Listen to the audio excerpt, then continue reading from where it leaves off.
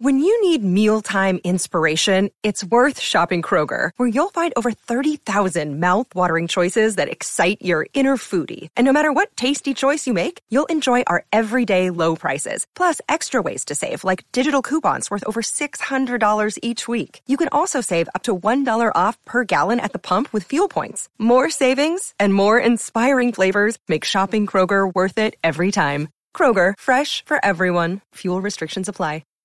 I'm Ken Apsuk, and this is Daily Thrones, a quick look at the world of ice and fire. During the weekend edition of Daily Thrones, we got deep. We started talking about resolutions, and we got sad.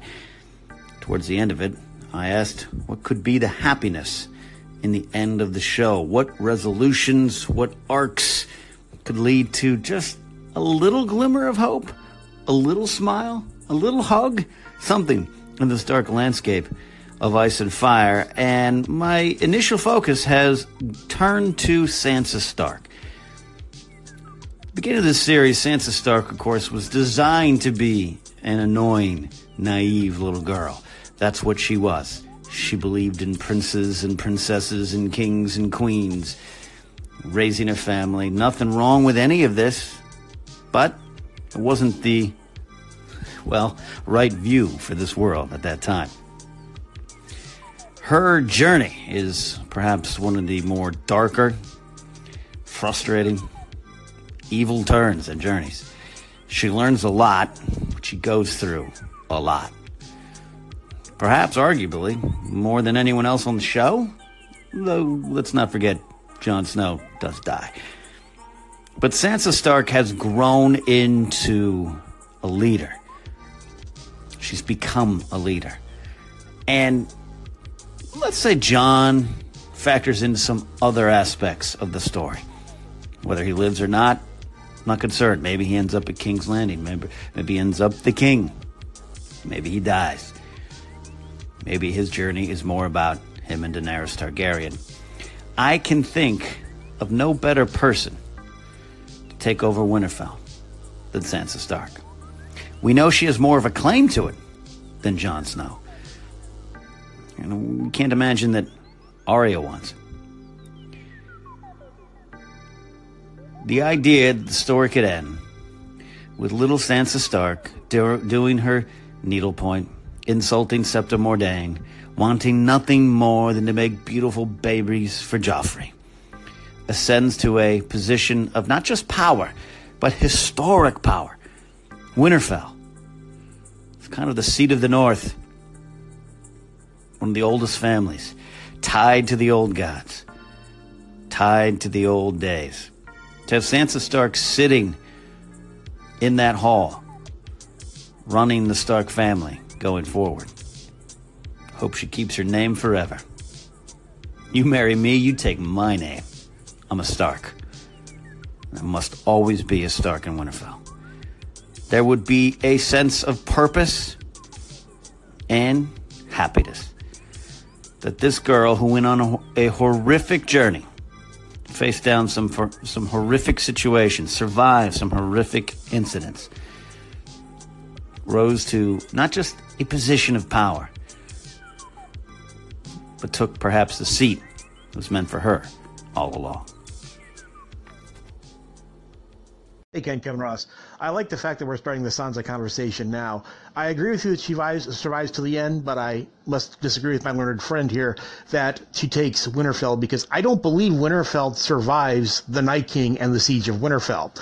I believe they managed to scramble everybody out as much as they possibly can and head south. Ultimately, that's what Plan B is all about. But Sansa's the right choice for the Iron Throne, and here's why.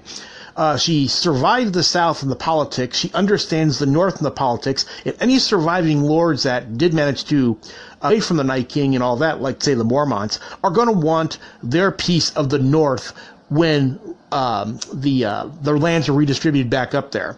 Sansa can place regions and arrange marriages up there, and as I've discussed before, up north, but she'll be controlling the Iron Throne, and she only has the only last legitimate marriage in the show to Tyrion. Sansa for the Iron Throne. Thanks.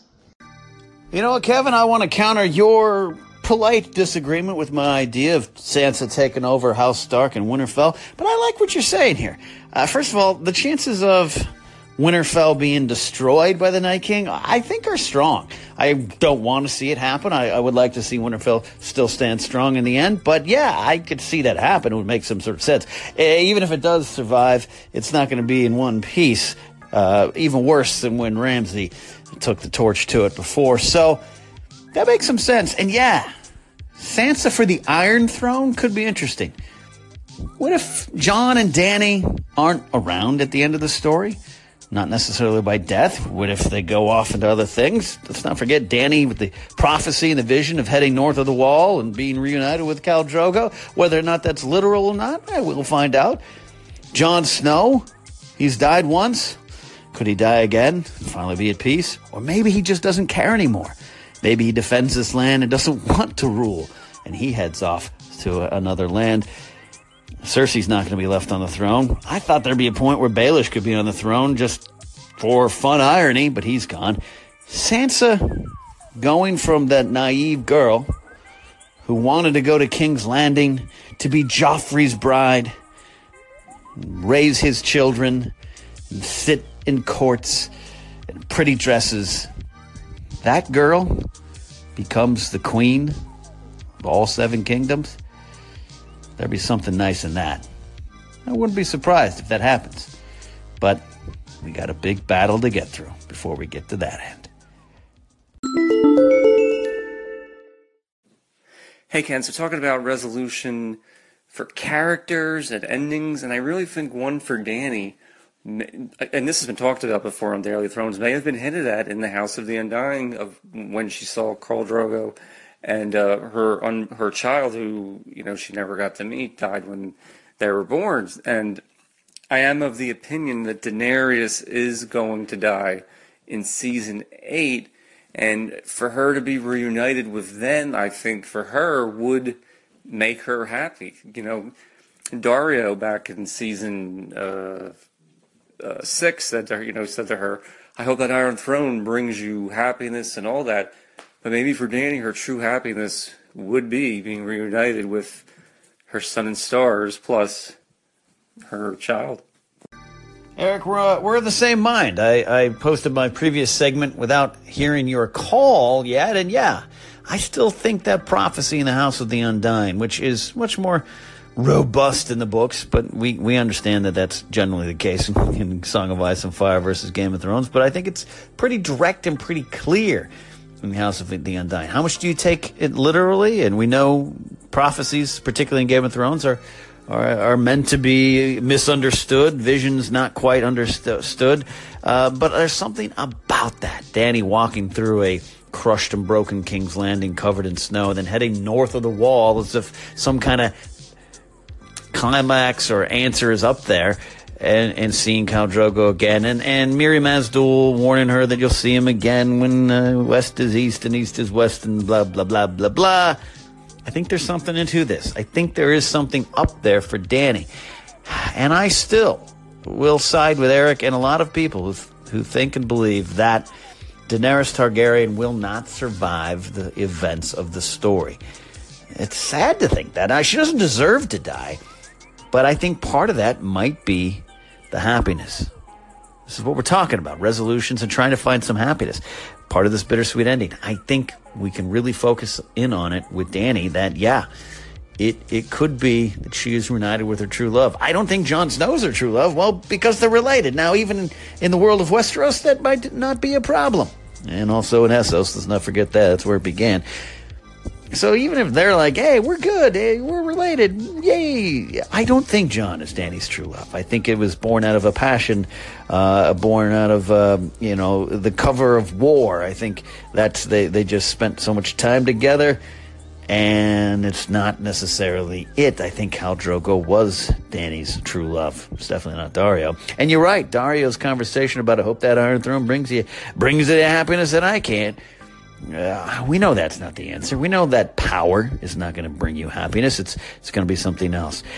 Dany has grown tremendously. Khal Drogo spurned that growth and was responsible for a lot of the early on growths in Dany, and was going to be the father of her child. She the mother of his child. So there's this connection there that I think at the end of the day, Dany would give up the Iron Throne, would give up any kind of power, would give up her birthright as a Targaryen.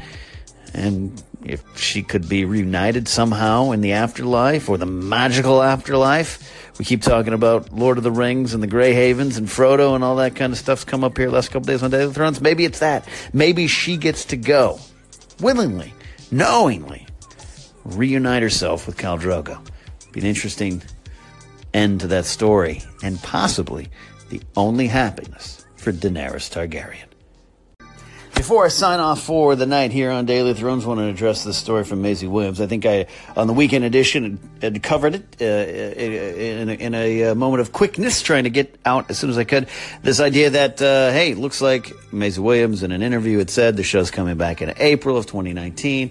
And I'd seen over the weekend, too, for our friends at Watchers of the Wall, post something that wasn't true, wasn't confirmed. And now Maisie Williams herself has tweeted out, hey, that interview, that's old. Not true. Not true at all. So I still think April is a great month.